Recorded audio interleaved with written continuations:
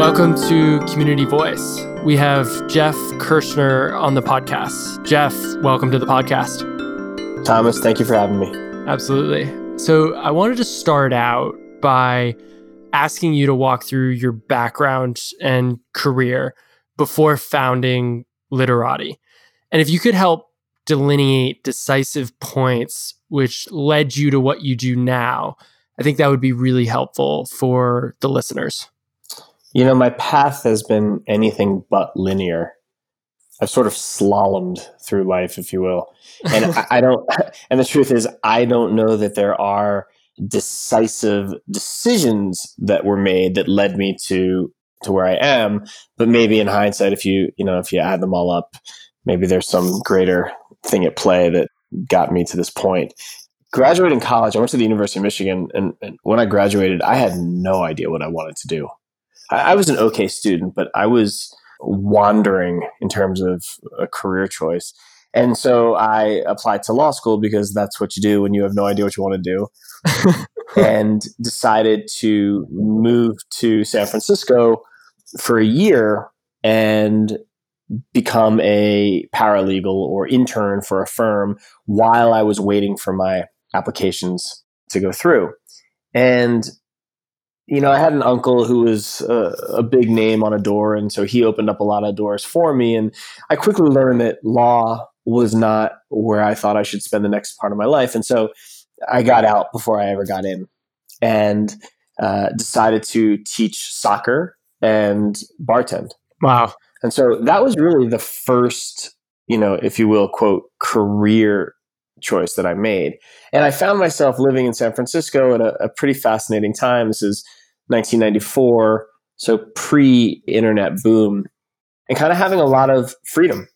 Working in the service industry was lucrative for my needs at that point, and soccer was a passion of mine and something I had always done. But I knew that wasn't what I was going to do forever. And so the next step was I decided to backpack around the world for a year. And while that might not be considered sort of a traditional career step by any stretch, it is without question the most valuable thing I've ever done with my life, marriage and kids aside, because it just exposed me to how other people lived.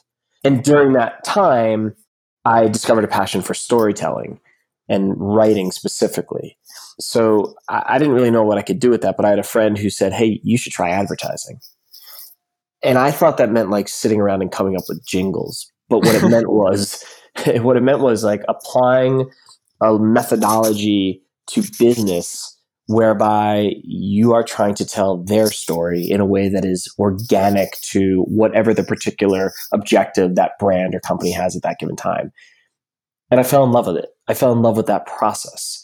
And I was surrounded by people who were passionate about their craft. I got very lucky and landed at an iconic ad agency called TBWA Chiat Day.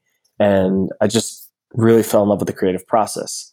But as you can see, like there was no linear path even to that point. And I was doing pretty well. I was sort of the young up and coming person, really, putting in a lot of time and effort and kind of making a name for myself. And then the dot-com bubble blew up here in the Bay Area and I lost my job, like many people. And that was the time where all of a sudden this word startup kept being thrown around. And I had a friend who had just had a startup and I had no idea what that meant. And he was like, "Hey, you spend all your time in advertising, like thinking of ideas for others. You want to come with me and we'll just think of ideas for ourselves?" And I was just really intrigued by that. Like, I was like, "What do you mean? Like, I don't even understand. You can do that? And how do we live and survive?" And he said, "Well, there's this thing called venture capital and you can raise money for your idea if it's good enough." And to make a long story a little bit longer, we ended up embarking down this path, and that led me into the world of startups. And I've started 3 technology companies, all in the mobile tech space. I've had a little bit of success, plenty of failure, and the most recent one is Literati. That's interesting. So, and immediately, I think, especially kind of for my generation, when you talk about ads and marketing, that sounds like making jingles all day.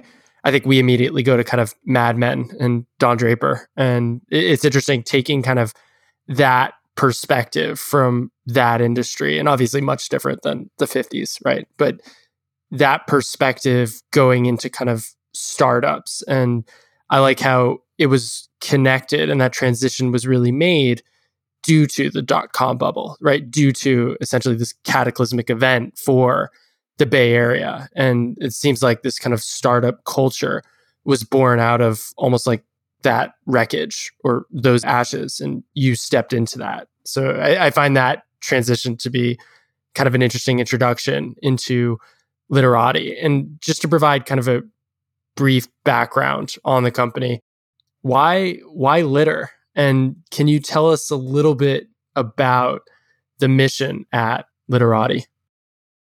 I was never an active environmentalist. I live in the Bay Area, so we have the infrastructure in place where almost everybody recycles and composts. But beyond that, I wasn't a Boy Scout. I didn't do much in the environmental space. But what happened was I was on a walk in the woods near my home in Oakland with my two little kids. My daughter was 4 and my son 2. And my daughter noticed that someone had thrown this plastic tub of cat litter into a creek. And she just looked at me and said, "Daddy, that doesn't go there." And it was just this really innocent comment. But it was an eye-opener for me.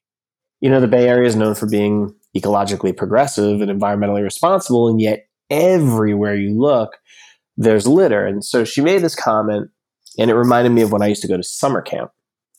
On the morning of visiting day, the camp director would say, "Quick, everybody go pick up 5 pieces of litter before your parents come in." And so you'd have all these kids, a couple hundred of us, each picking up 5 pieces. And within a few minutes, we had a spotless camp. And so I thought, well, why not apply that crowdsourced model to the planet? That was the inspiration for Literati. That's the answer to why litter. The vision, to answer your question, is to create a litter-free world, which I recognize is rather ambitious. But we've taken what we believe is a very straightforward and simple approach, but has a ton of data at its foundation. And that's really been the start for what has become a pretty interesting journey. Yeah. And for our listeners, I would tell everyone to definitely check out the website, because I was immediately struck by, number one, the real-time nature of it. And then even more importantly, right, you guys have kind of this map and circles and numbers of different regions. And as you go further and further in, you can kind of see these geolocators of where litter is being kind of found. And I think that level of detail was something that you just don't come across, especially in a space like picking up and taking care of litter. But stepping back, and I kind of want to unpack this process a little bit. Can you tell me a little bit about founding this company, right? Silicon Valley, social media, even consumer brands, products, but mostly kind of tech focused. And generally with, I assume, profit being the number one delineating factor between, VC pitch to VC pitch. Here's how we're going to get to $1 billion valuation in 5 years. A company that tracks litter, and I understand kind of gets to, through that process, have access to a ton of data that could be extremely helpful. But I wanted to ask you, was founding this company, building a team, bringing on engineers, putting together a business plan, going out looking for investors, et cetera, was founding this company difficult? Can you walk me through kind of that founding process a little bit? Of course it was difficult, and it remains ever increasingly difficult. But unlike my other startups, this was not, "Hey, let's go start a company." It sort of has evolved in a way that the company has sort of made itself visible over time. So let me provide some context to sort of the history of what happened. So my daughter makes this comment. I have this sort of epiphany, if you will, of like, wow, what if we just had lots of people? I mean, it's not a huge epiphany. Like, what if everybody picked up a few pieces, right? Not a great insight.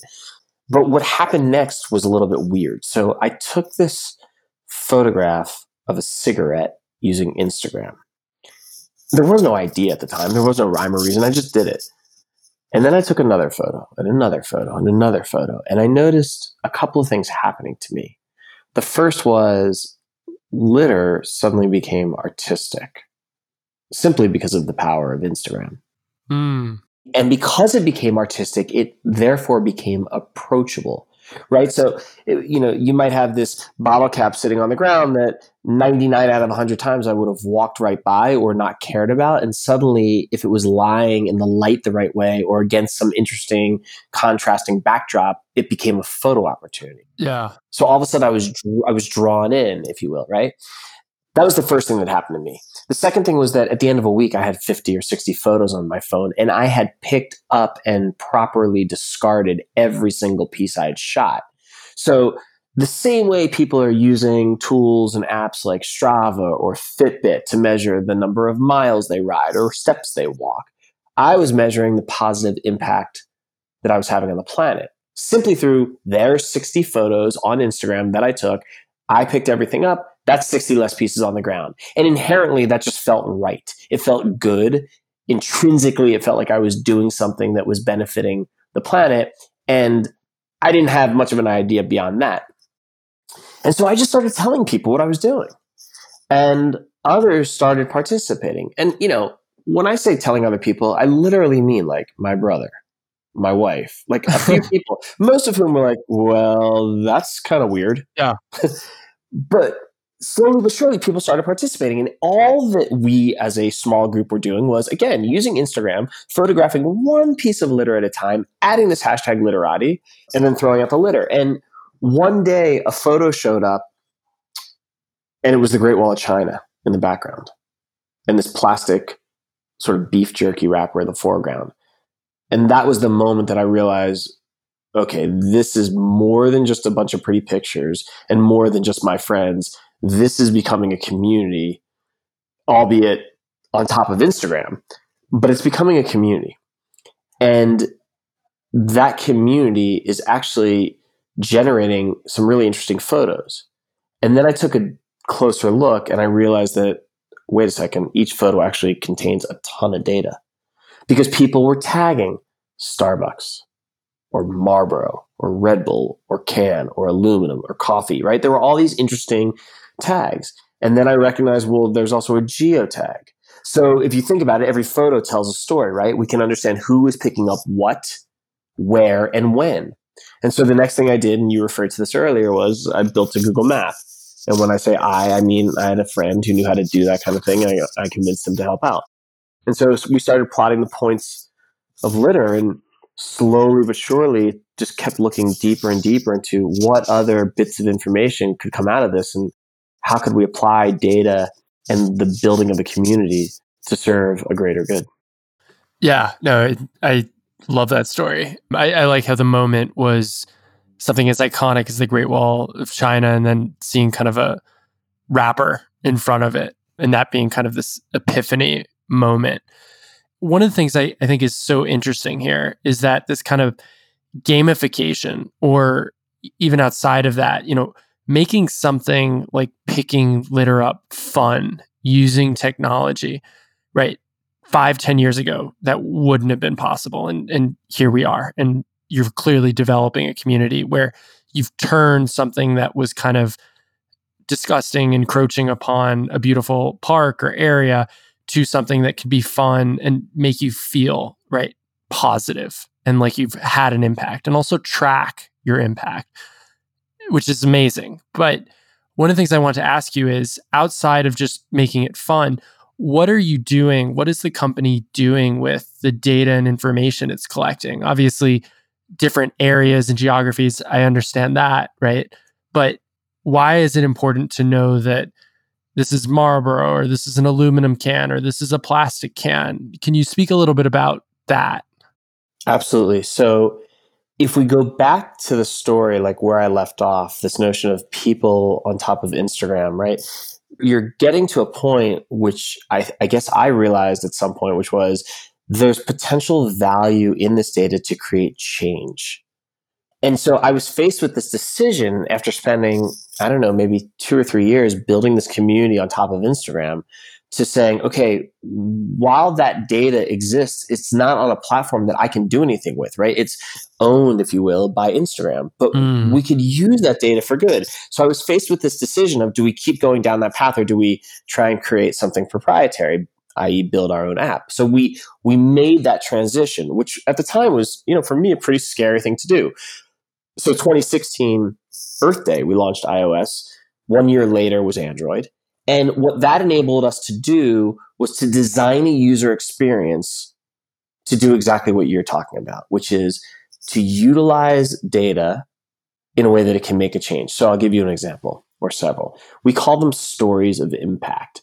And it's our belief that yes, technology is important, and yes, data is important, but at the end of the day, it's how you use those two things to create systemic change. So the first one that ever happened because of a group of fifth graders. And these fifth graders used Literati to pick up 1,247 pieces of litter on their schoolyard. And they learned from the data that the most common type of litter were the plastic straw wrappers from their own cafeteria. So these 10-year-olds went to their principal and said, why are we still buying straws?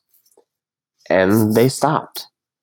And that was a great example of how the data could provide an insight that drove an action that literally would now prevent the most common type of litter from hitting these students' campus forever.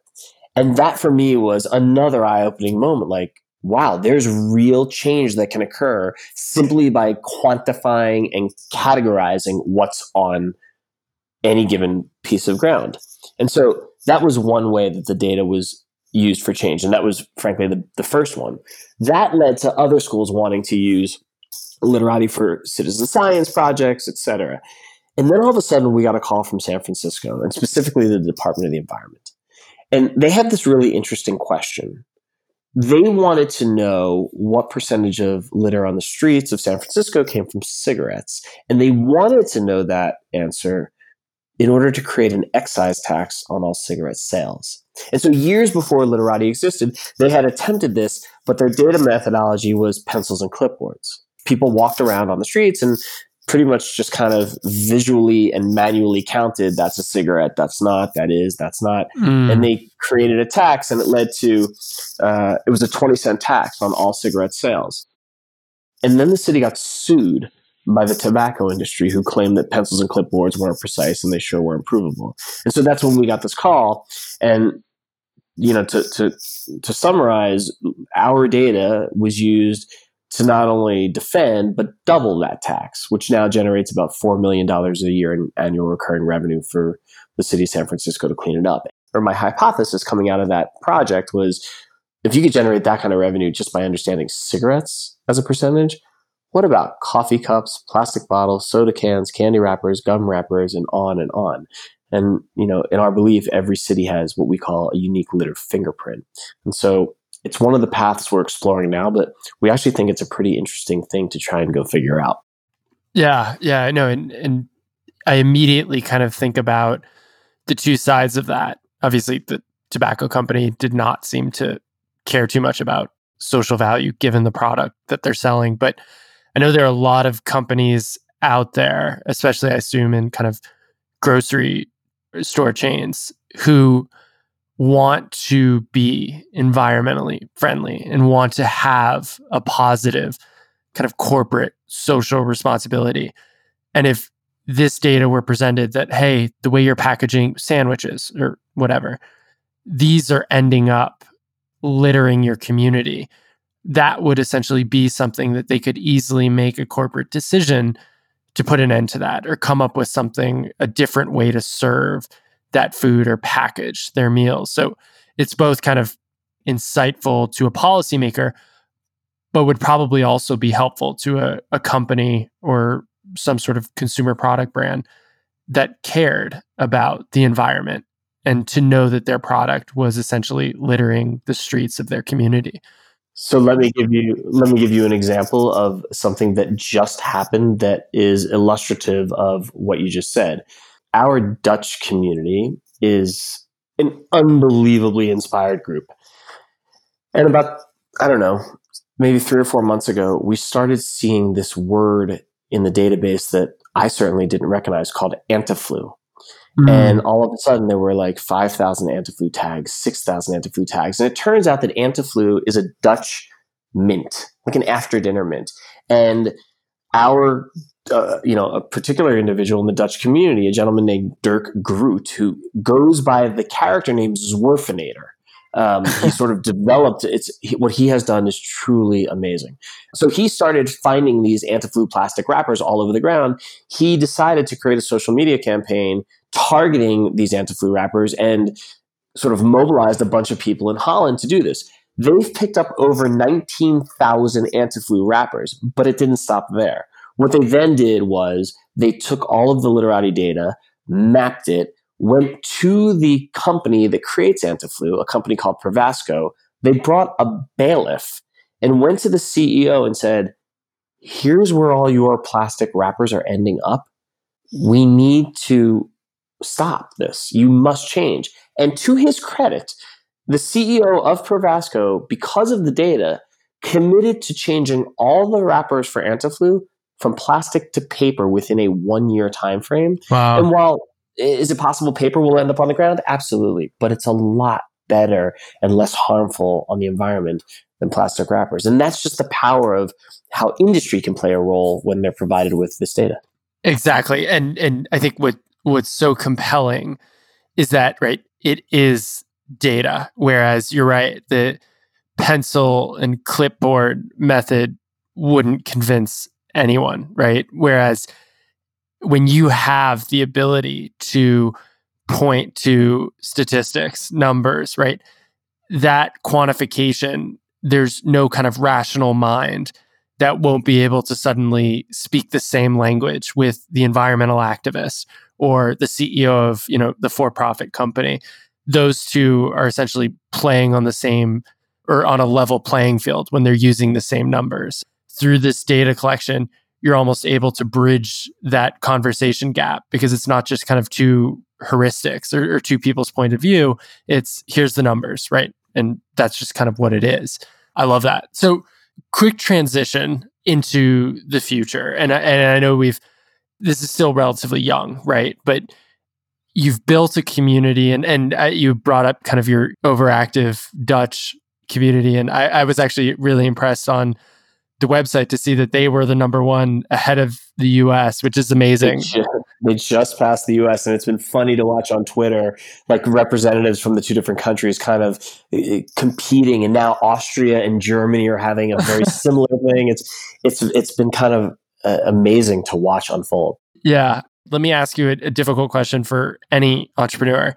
Where do you envision the company, and I think more importantly, the state of litter being in the next, let's say, several years to a decade? Obviously, the long-term goal being to remove litter from the planet, essentially putting yourselves out of business. But I think you and everyone else would be extremely happy if that were the case.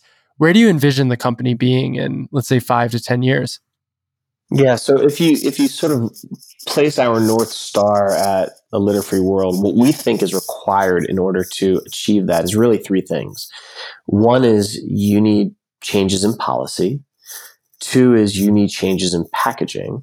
And the 3rd is you need changes in personal responsibility, right? We see that as the 3-legged stool from which to actually achieve this greater goal.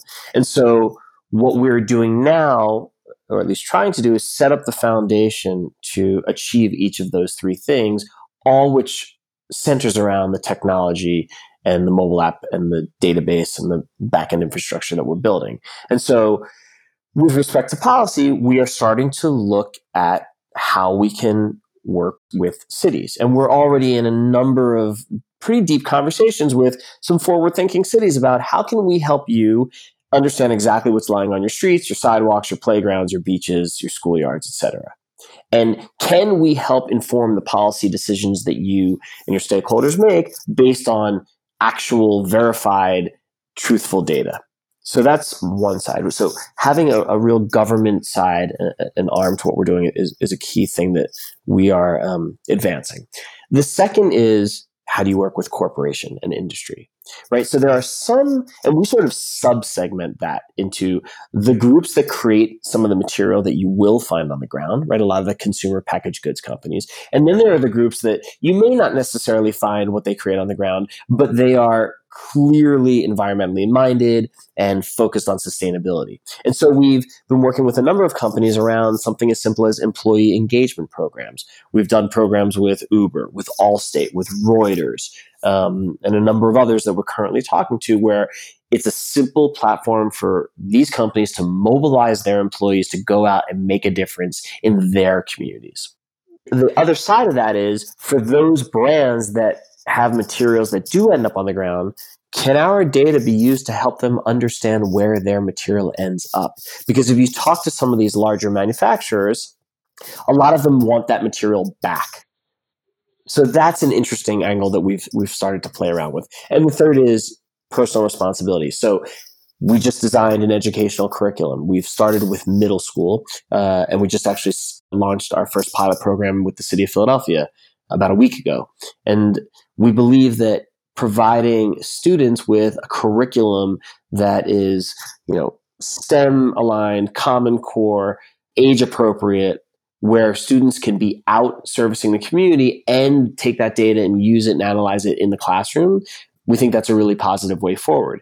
And then the last thing I'll add is, you mentioned gamification. So when you talk about changing personal responsibility, yes, working with younger kids and, building tomorrow's environmental stewards is clearly important. But we also think that there's a way to use technology that changes your behavior. The same way apps like Strava and Fitbit and Runkeeper do today, we think we can leverage some of those same habit building features to do good for the planet. So when you string all those things together, we hope to build this foundational platform through the application, through technology, that serves all those different key stakeholders to achieving our bigger objective. Yeah. And building that foundation. I like how it's not only we're picking up the litter, but you also have to go to kind of the origins of that issue. And I like how you're in tandem tackling that. I think that's great. So a little bit of a shameful plug, but Literati worked with one of our consulting teams out of our Berkeley chapter. And I wanted to walk through that process a little bit. So what was the issue that you wanted the team to tackle or look at or research? There were two. The first was around a business model. So again, I didn't start Literati with this idea of creating a business, but as I've gone, over the years, what has become obvious is that there's value in what we're creating. And we believe that the best way to create the biggest impact possible is by using business as a force for good. And so that then begs the question, what's the business model? Which is not easy when you're sort of doing something that hasn't been done before. So we tasked the students with really helping us understand where some of the opportunities lied within those segments that I discussed earlier, within city government, within brands, within schools, within activists and NGOs. And so that was one process. The second was around gamification, but more specifically around currency, cryptocurrency and digital tokens and things of that nature. And that was sort of the path we started off on. And it was incredibly valuable because it reconfirmed some of our existing beliefs. And it also made us really do some second guessing around other beliefs, specifically around cryptocurrency. What we decided was, we are way too early for that. And that market is still in such a yet to be defined space that for us to try and go and build our own token, go through an initial coin offering without really understanding how that market will shape up, nor having the resources on hand to do it properly, the students really helped us come to a realization quickly that we should not go down that path.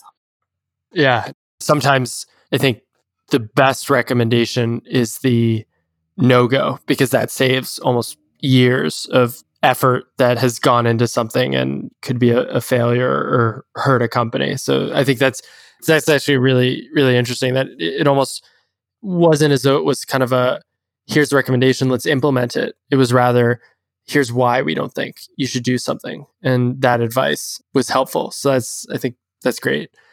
I wanted to now quickly go into, we're nearing the end, our lightning round section. So first one, easy one. You mentioned you went to Michigan undergrad. Will Harbaugh win a national title in our lifetimes? Yes.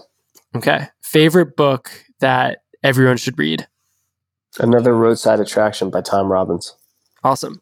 If you had a crystal ball, or for our Lord of the Rings fans, a Palantir, and you could know one thing in the future for sure, what would you want to know?